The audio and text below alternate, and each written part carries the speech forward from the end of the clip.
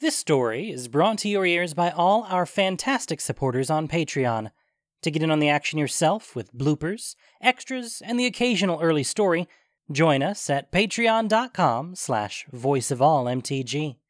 We'd like to thank our newest patrons, DM, Joshua Koslowski, Ori, Greg Orff, Ant, and Kansens for already donating.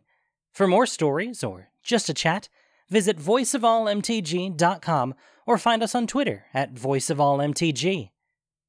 And now, Voice of All presents Know Which Way the Wind is Blowing.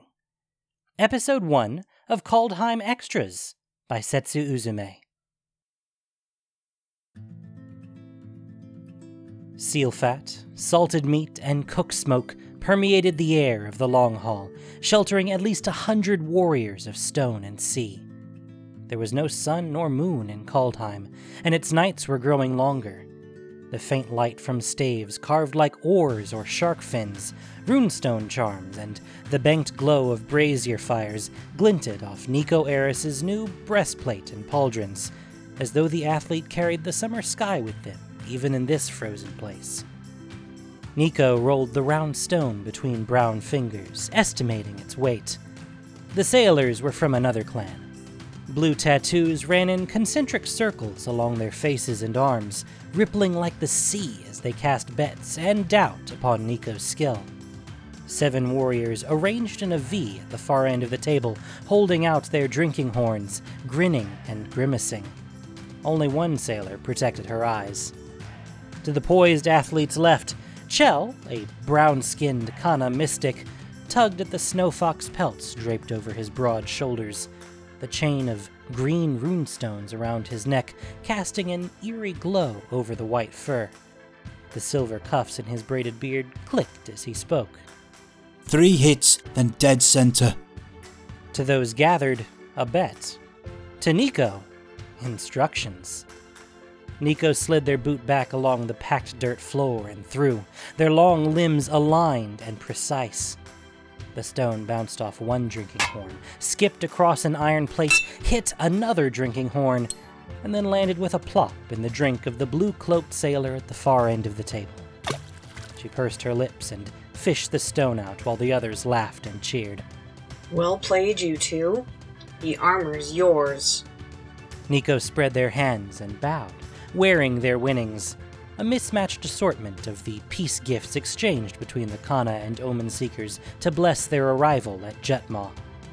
The outpost itself, a neutral area between the sea and the forests, had been built, burned, and rebuilt several times, the charred stone foundations standing like broken teeth just above the shore.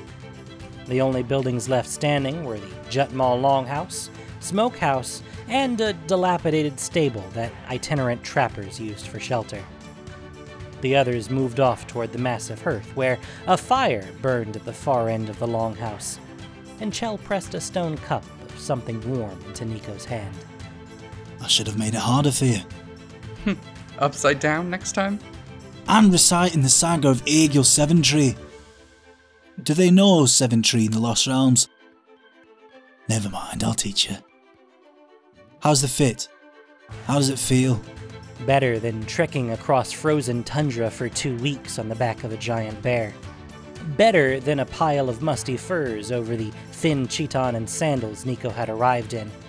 Better than being cornered by an agent of fate in one moment, and then stepping through the dizzying kaleidoscope of color and sound to this place, to freedom. Feels great. They smoothed down the front of their armor, a fur-lined gambeson under a leather coat with embedded steel plates joining a wide war belt. Their fine indigo chiton had been repurposed and affixed to the side like a trophy of Theros and the life Nico had left behind. After exhaustive debate and maps sketched in the dirt that neither could reconcile, Chell concluded that Theros was a lost realm of Kaldheim, a branch snapped from the World Tree. They drained their cup. How long until we move on? We hold until Finn, Snake Hunter, calls the end of Frith. I'll prod him along before winter starts to bite, don't worry. He gestured toward the corner claimed by the Kana, the bear warriors sitting atop the table and benches as though it were a rocky outcrop. Even at rest, the Kana were as rugged as the land, bristling with weapons and fur-lined armor, loping from their corner to the spitted boar and back like the great white bears they rode. Nico had fallen into their path by accident, swept up into the living avalanche, clothed and fed without question. Chell, as the Kana augur and land reader, had mentored Nico every step of the way, just as he had guided 20 bear riders from their forest on this urgent mission. Frith is guest rights? If we were in our own territory, yes. But abroad, peace or truce. The playfulness from the bedding had hardened into something more serious. Winter itself hounded them. Whenever a Kana left their forest, soft snows followed, then hail and thunder, until spears of ice forced the Kana to return or perish. The old gods cursed that the new gods ignored, and as long as the Kana stayed in their lands, those around them were safe. But some things were worse than curses. Chell leaned his glowing rune staff against the edge of the table. Or haft stonebackers of Adrune. The omens seek a word for a rune priest, and a wary one at that.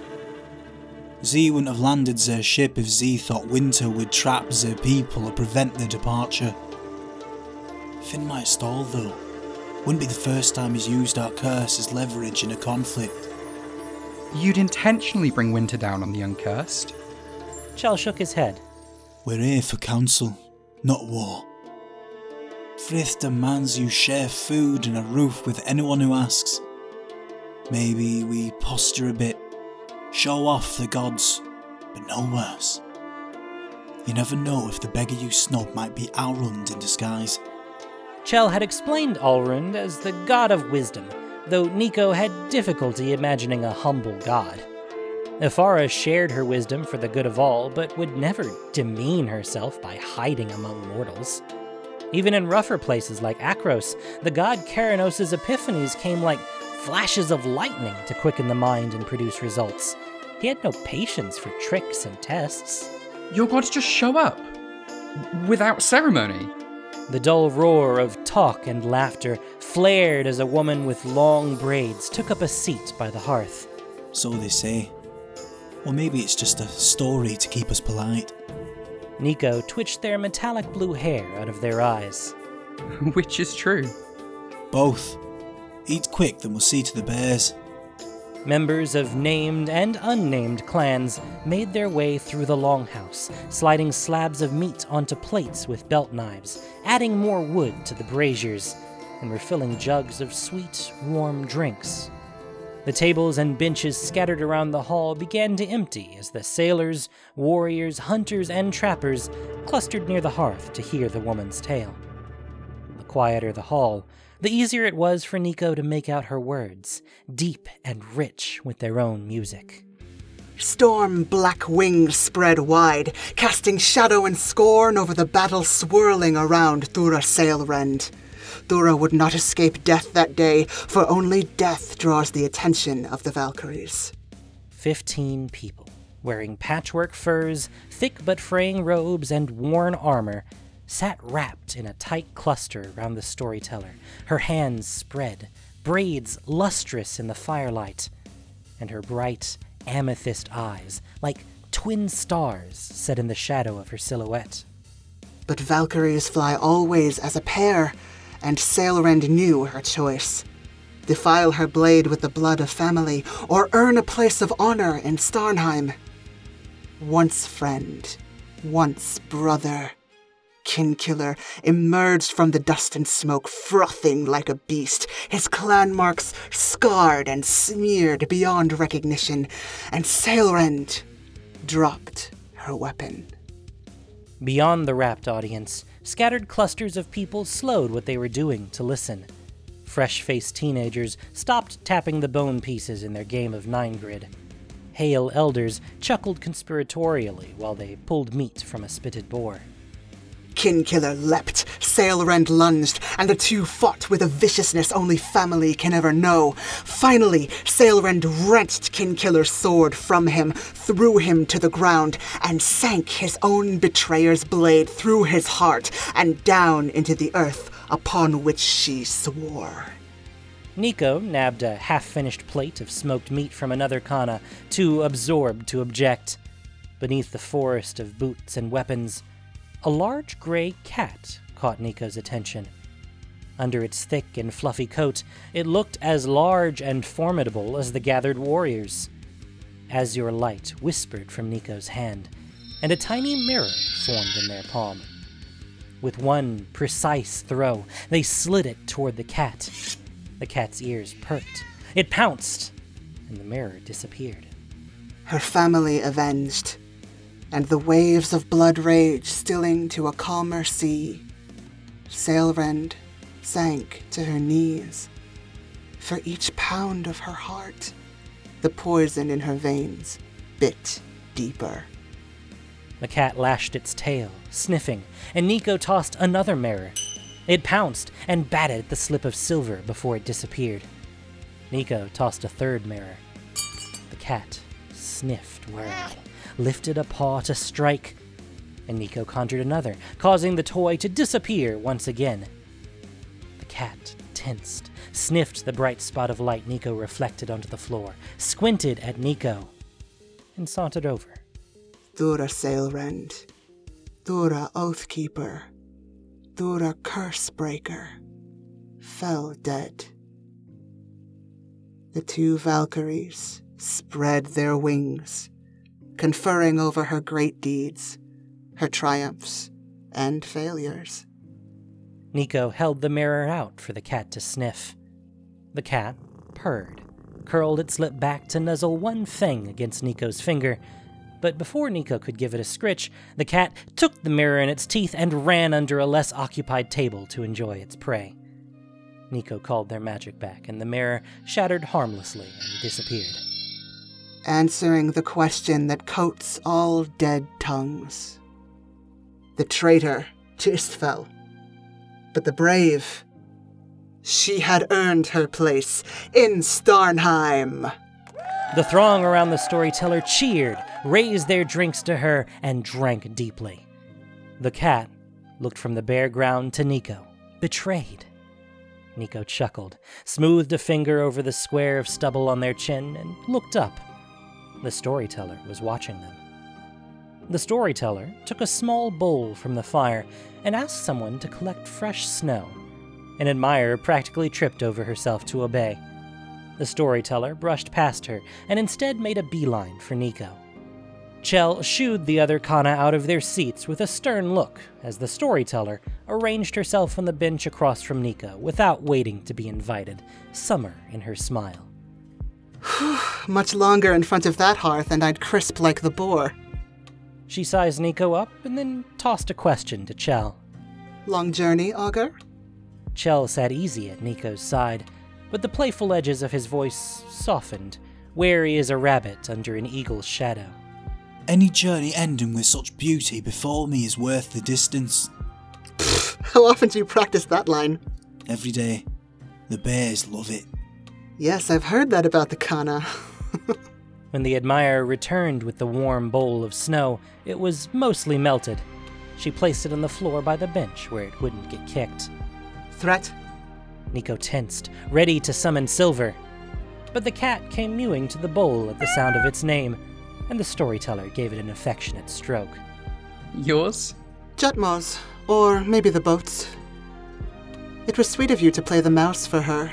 I meet many strangers from many places, but never one so uninterested in my stories. Nico couldn't tell if the storyteller meant the cat or them. Like muscle memory, Nico slipped into the mean reserve for court and other public functions. But before they could offer pleasantries, Chell slapped an arm over Nico's shoulders. Birgi, this is Nico. They're of the Kana for as long as they ride with us. Nico, this is Birgi, Fortune's own gift. Birgi winked at Nico, and Nico brushed back one metallic lock of hair. A pleasure. Nico Bear Rider. Nico Icefoot. Destined for greatness, this one. They'd had greatness already. An undefeated champion of countless competitions and tournaments, their accuracy with the javelin was unmatched. Back home, they were famous. It was nice to be unknown for a change. I have proper boots now. Icefoot will have to go to someone else. Great deeds birth their own names. Yours will choose for you. Another admirer brought the storyteller a cup of mead and a plate of oily, fragrant smoked fish. She thanked them with a nod, and then dug in. Speaking of great names, I don't see Orhaft among us. Orhaft Stoneback is still on the boat with Finn. There was a small rumble, like a fully laden cart crossing a bridge. Chell grinned. Hear that? The great work begins. Birgi rolled her eyes. That's an omen path, you clam. Don't bore me with the weather. What's Snake Hunter's business with the sailors? Bad dreams. Sure is Tergrid's own shadow. Wants an interpretation. Birgi leaned forward, asking without words. Chell did the same, recounting what Finn had told them both. Splintered docks over an empty lake. The stink of serpent scales and the triple star winks. Starnheim winks? Winks out. The Cosmos serpent will break its cage, and the first thing it swallows will be the light. Birgi sat back. Whale rot. A young man's dream turned to an old man's regret, that's all. Chell spread his hands. So sure? They say he ripped a scale from the Cosmos serpent's body and now carries it as a shield. Finn and Coma are linked. Is it so hard to believe that one would shake the other? I believe that big axe looks pretty across his shoulders. Why go to Orhaft about it? Maybe Omen Seeker magic has a need of serpent-touch blood. Maybe an old debt repaid. Chell pulled a long, thin fishbone out of his bite and dropped it on the edge of his plate. Or maybe a threat to Starnheim as a threat to us all. Chell's playful demeanor covered a constant state of watchfulness in the service of his people, but Finn Snakehunter played no such games. He rode at the head of an avalanche of bear warriors, his massive scale shield fixed to his back, giant axe in one hand and reins in the other. His own mount lichen green and snorting jets of vapor between black gums. This man commanded bare-shouldered berserkers, shield warriors, and clerics like Chell. Such people do not dream or call for outside help lightly. Why are you telling her all this? No deed stays quiet for long. And while you carry no knife, staff, or rune, I don't think you're half as boring as you pretend to be. She swallowed a bite of fish, and then grabbed a drinking horn in each hand. Come, little mouse, let's water the bears. The two of them followed Birgi out of the hall and into the frozen twilight. Birgi's boots crunched over slush, grinding dead grass into the mud. Did you know Orhaft Stoneback earns her name by getting stabbed and not realizing it for hours? Clusters of Omen Seeker sailors and Kana warriors talked quietly in little groups, standing straighter as she passed. In the distance, the bears woofed. Stabbed in the back without puncturing the organs? I doubt it. A few Omen Seekers sat on petrified stumps just outside the long hall, ruddy-cheeked and arms bare. Birgi handed off one horn, which they passed among themselves, drinking greedily. And yet the name stuck, traveled, became true. Those in power embellish their deeds, or their admirers do it for them. Birgi turned, holding the remaining horn out to Nico. You don't seem a surgeon or an augur, little mouse. Can you look at a scar and know its cause? Nico folded their arms. Chell took the horn instead and sipped perfunctorily, a polite and unwilling participant in a ritual whose purpose Nico couldn't guess. You can't get stabbed in the back and not know. Not even by accident. A group of Kana burst through the doors in a wave of raucous laughter, and then moved off downwind to yellow the snow. Nico shook their head. It's total nonsense. Stoneback tells a truer tale than Snakehunter. Nico looked back. The Omen Seeker who had spoken leaned against the longhouse, sweet-faced and thick-shouldered. She met Nico's gaze, and then spat into the snow. Chell sucked his teeth, taking his time to drain the rest of the horn, sediment and all. Birgi winked down at Nico. Ready for the truth, little mouse? What was that? I couldn't understand you through all the fish piss you've been gargling. Glancing to the group of Kana behind them, the Omen Seekers rose, advancing on Chell with their thumbs looped in belts or harness straps where their weapons were stowed. Nico's fingers tingled in their new gloves. Not an overt threat. Yet. My brother crewed Stoneback's ship when the attack happened. He saw the wound. A shorter fellow with eyes like honed steel flicked his gaze toward Birgi, then puffed up and tossed his black hair. Sweetface backed him up. Can Finn prove what he's claimed? Your brother didn't see rot. Stabbed in the back in his own bedroom, was it? Show me the mat-faced boat that has a whole house on it. More warriors trickled out of the longhouse and crowded closer, mouths still greasy from the meal. They were all drunk, brought together under bad omens and their leaders way out of earshot. Nico moved to intervene, to defuse the situation, but Birgi touched their shoulder, holding them back. Steel Eyes' smile was mostly teeth. You Lycian lickers should take that crusty green mushroom and slink back to the forest where you belong. The tattoos on Birgi's neck and shoulder shimmered aqua, and her amethyst eyes blazed. How do you answer that, Kana? A ripple of jeering spread out in the wake of Birgi's call. This caught the attention of the drunk bear warriors, who trudged up behind the gathering group of sailors. One Kana, with green tattoos that cut sharp angles across her bare shoulders, slipped between Chell and Steel Eyes. The two squared up, but the Omen Seeker refused to back down. Should I say it again? The only serpent snake hunters ever fought is his own. With a crunch and a spray of blood, the insult died between a Kana forehead and an Omen Seeker face.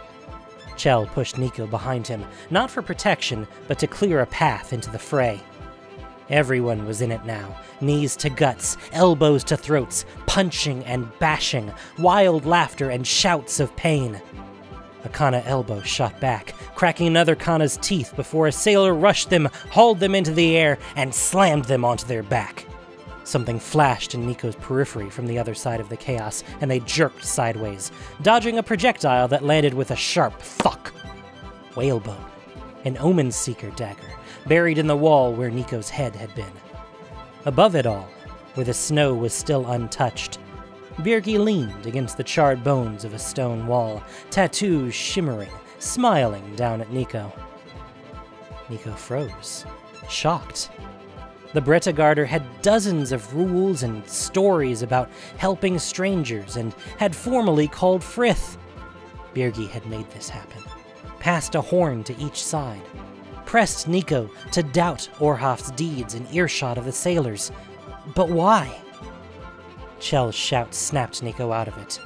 Across the field he whirled, danced, his staff flashing as he staved off two Omen Seekers, and a third advanced toward him. Nico slid through the slush under blows, pirouetting around axes and daggers. One Kana jumped between Nico and a blow, bent double, and Nico leapt, rolled across his back, and hit the ground running on the other side. Nico's palm opened, and fragments of silver coalesced into shards of mirror glass, trailing a faint blue glow as they spun around Nico like an aura. Nico grabbed a shard in each hand, stretching each into a dagger, and threw with unerring accuracy, one after the other. One after the other, Chell's assailants were hit in the chest. The mirror trap absorbed its target entirely, leaving a mirrored illusion of their form to shatter into 1,000 pieces of glass.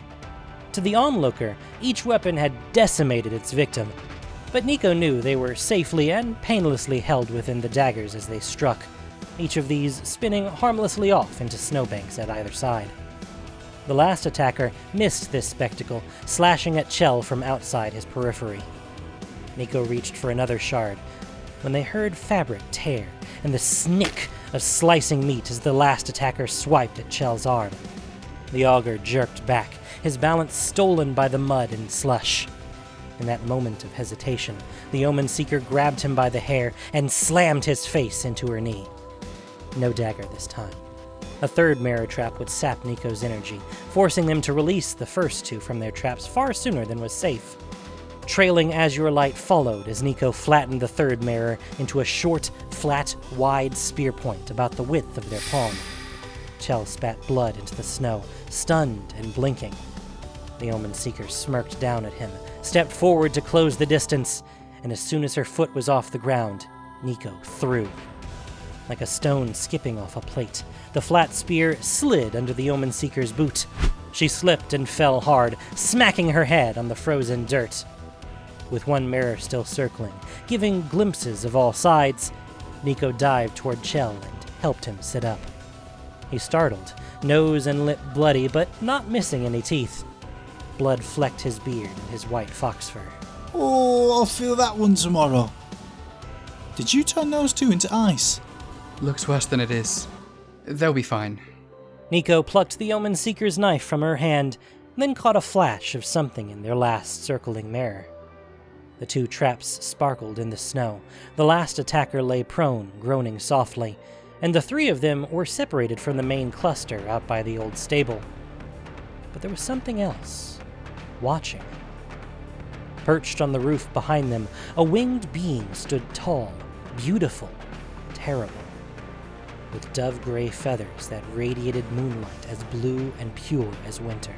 Yellow hair framed their dark brown face, severe gray eyes watching Nico with interest. For only death draws the attention of the Valkyries. They were watching to see if Nico would finish the Omen Seeker. Using their eyes, the floating mirror, and the knife blade, Nico searched in all directions at once. In the stories, Valkyries always flew in pairs, and Nico wasn't about to let someone else be taken. Perched on a boulder pitted by rain and sleet was the Valkyrie's counterpart. This Valkyrie had lighter brown skin and shining black hair braided into long, tidy ropes. His raven-black wings shimmered with waves of agate-green light, his armor blackened where the others had shone. Nico swallowed.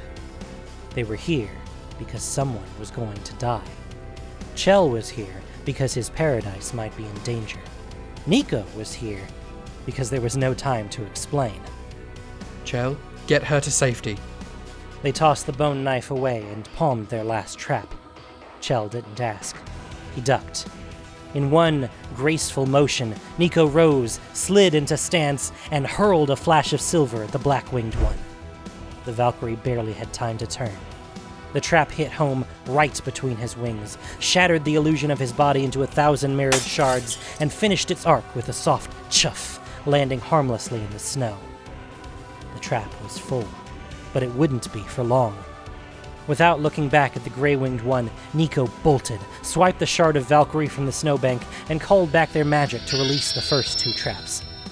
Both Omen Seekers rolled into the snow, disoriented and unharmed, and Nico siphoned all the power that held them into this final shard, reinforcing its edges on all sides to hold the creature hurling itself against the boundaries within. Nico ran for the beach, toward the ship.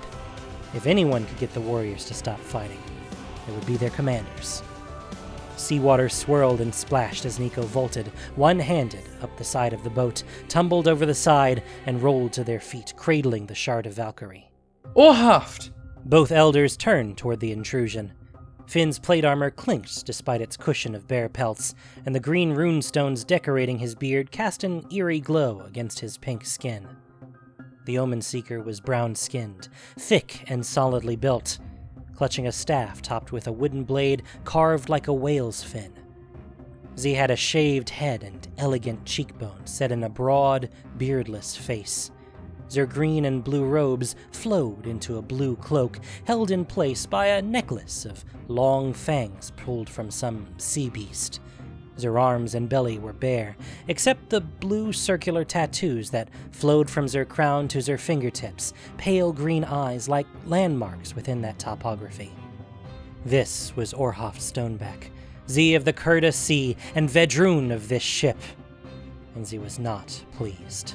It's you. Why are you alone, Nico? Where's Chell? Finn stepped between Nico and the golden lines of magic etched in the ship's deck like a chart. They're all fighting! Blades out, blood on the snow. Some woman goaded them on. You have to stop them. What woman? Biggie, they've lost their minds. Nico held the shard out like a talisman. They felt the black-winged Valkyrie struggle like a hawk battering the bars of a finch's cage, but his efforts made no difference. He pounded on the mirror from within, pale brown eyes sparkling with light. Finn and Orhoff took Nico's meaning immediately. Valkyries meant death. Is it entirely under your power? Nico didn't like the hunger in the way he said it. They're trapped, but they can hear you.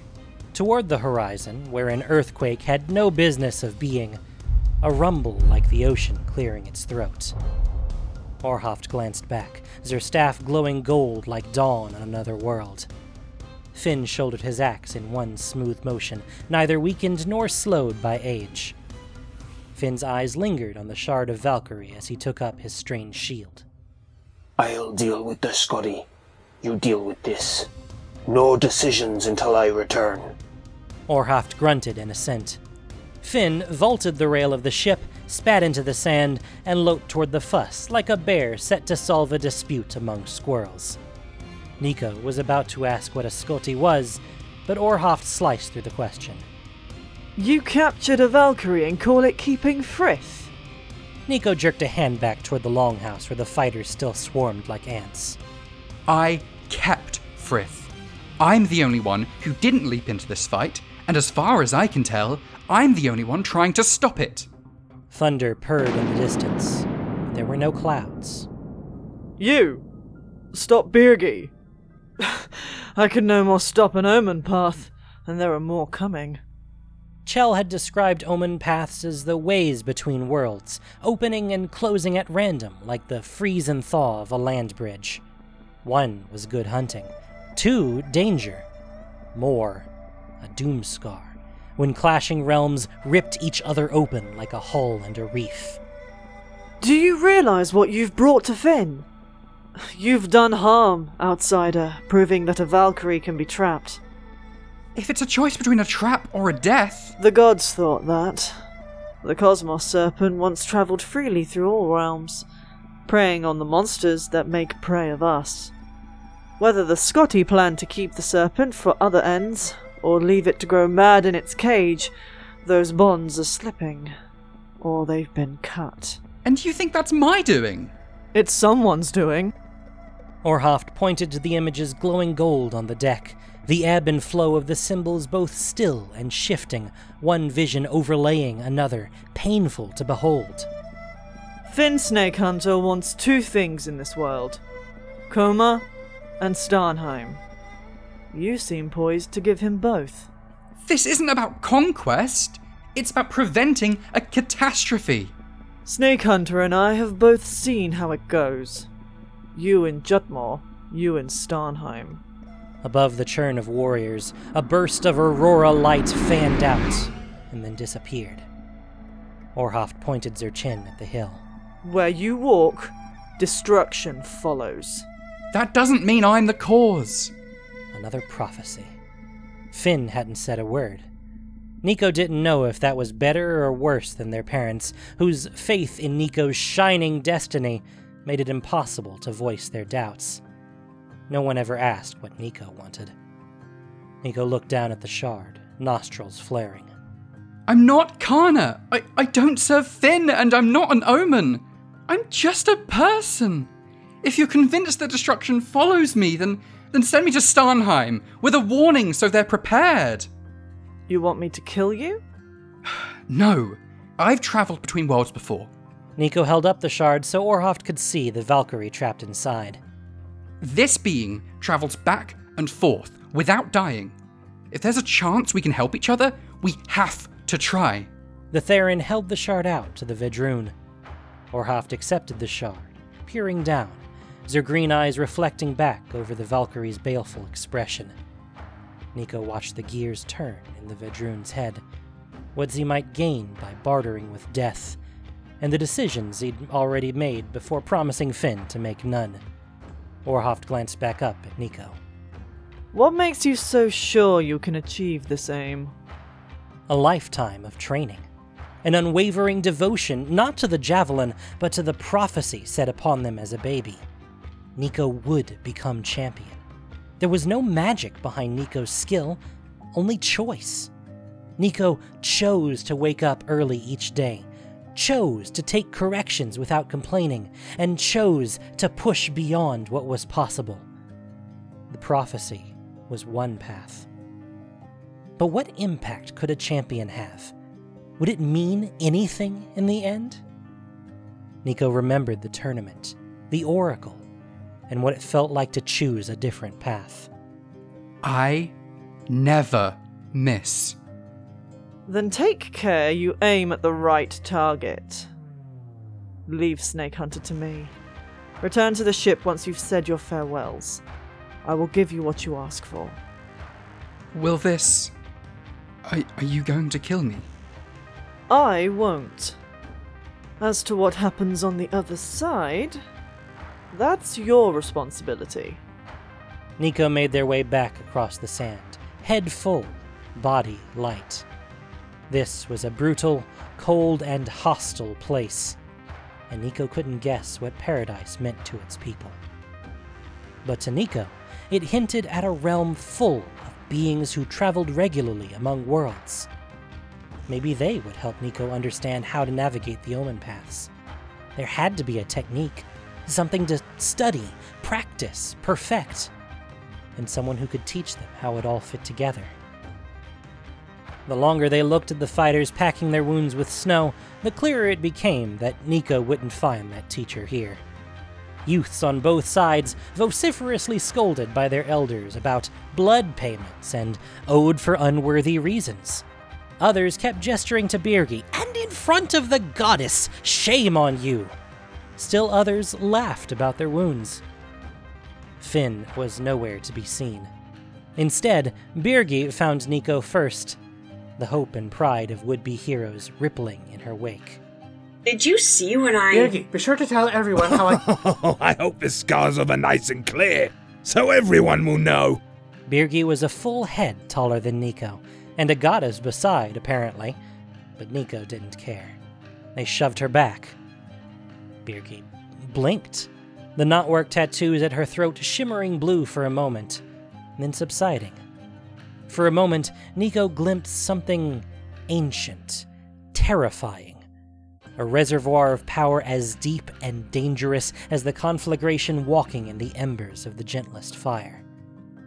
Birgi's lips parted, and the urge to draw a weapon rolled through Nico. But that was how this fight began. Nico understood that now. Understood that nature of Birgi's power, and held it under tight control. What kind of god drives their own people to kill each other? Birgi leaned in close. What kind of mortal steals into another world to play with cats when they can do what you do? Nico's eyes widened. I'm not here to tell you what to do, little mouse. I did this so you may know us. Our joy, our rage, how little lies between. Freedom means nothing unless you know what you risk. She placed a hand over her heart. If you have the strength to survive us, you can survive anything. The goddess looked out upon her people, the way they limped and laughed and mixed with each other as though the fight had been a game among friends.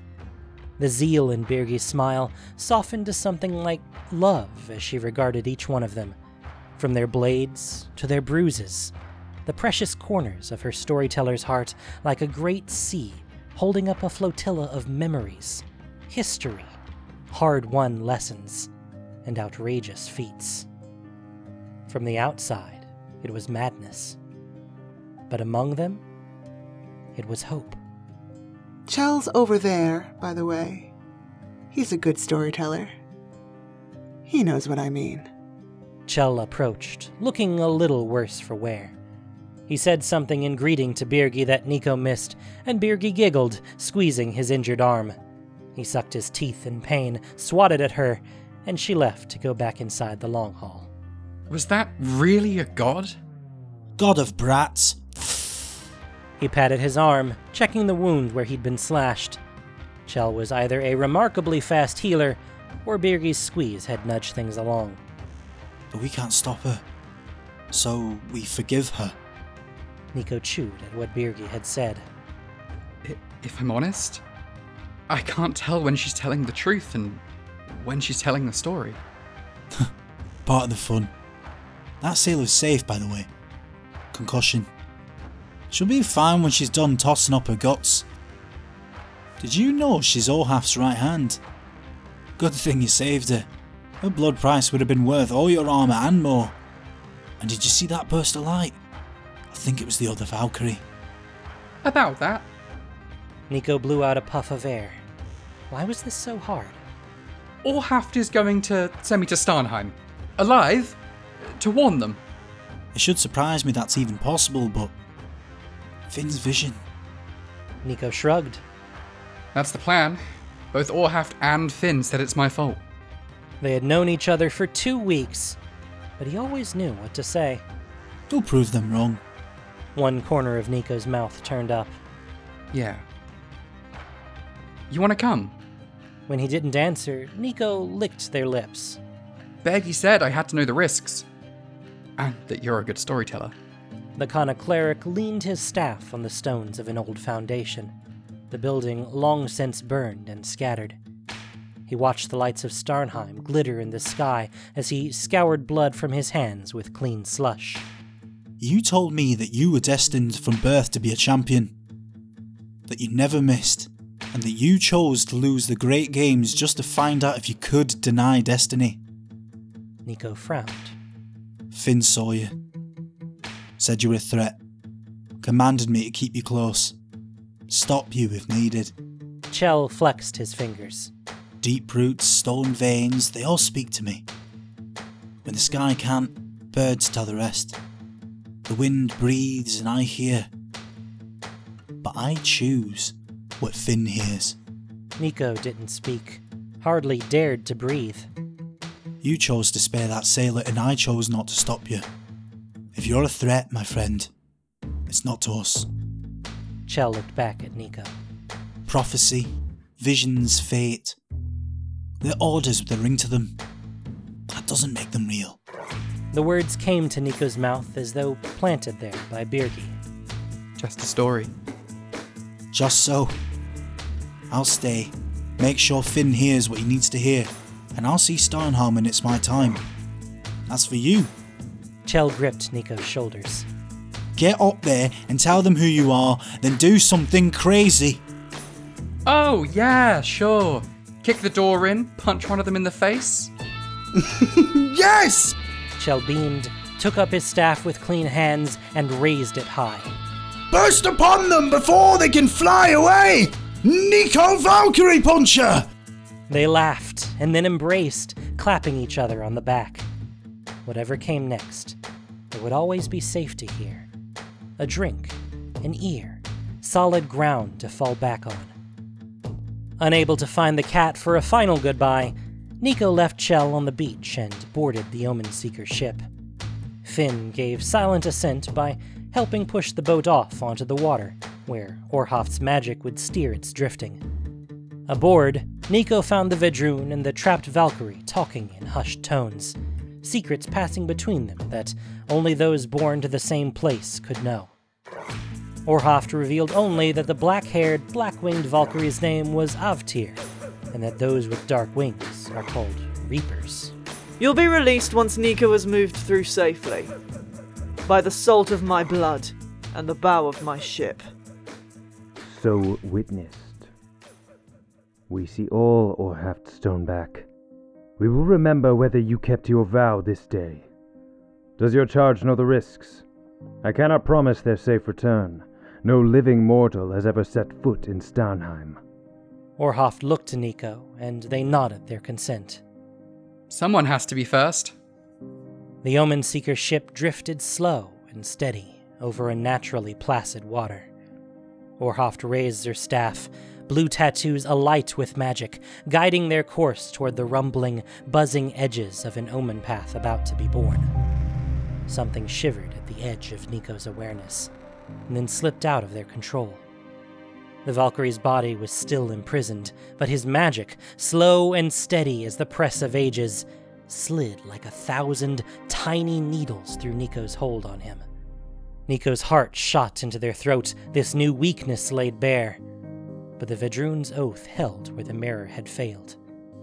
The Valkyrie's magic pierced Orhoft's power, guiding, directing, suffusing the energies. The Omen path rippled and changed, blue water overlaid with black. Through a haze of magic, skiffs bobbed on black water, the far horizon at slightly the wrong angle. One skiff, like a curious duck, drifted closer to the threshold between worlds. Nico bounced on the balls of their feet, flexed their fingers, and vaulted the rail. They landed on the far skiff with a splash of water that smelled rich with silt. Their stomach lurched, adjusting to the new angle of down. Turning, Nico raised a hand, a thank you and farewell to the Omen Seeker Vedrun, to Bretagard, to Chell. The Omen path closed behind them, deep twilight replaced by a bright, pre-dawn sky over mirror-black water. The skiff bumped against a vast network of docks that disappeared into the kind of light that sings of home. Nico climbed out of the boat, straightened their armor, brushed a lock of silver-violet hair out of their eyes, and set out to prove destiny wrong. Again.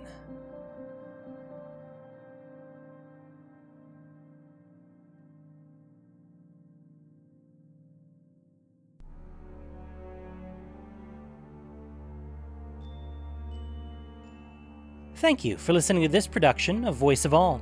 As listener-supported entertainment, we rely on you not just for the voices of the characters, but also to keep us going and growing.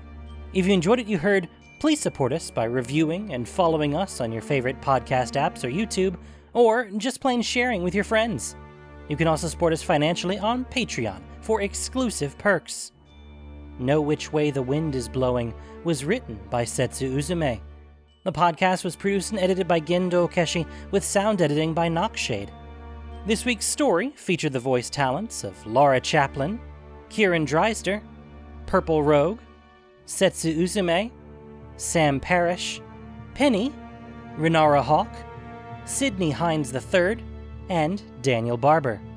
Voice of All is unofficial fan content, permitted under the Wizards of the Coast fan content policy.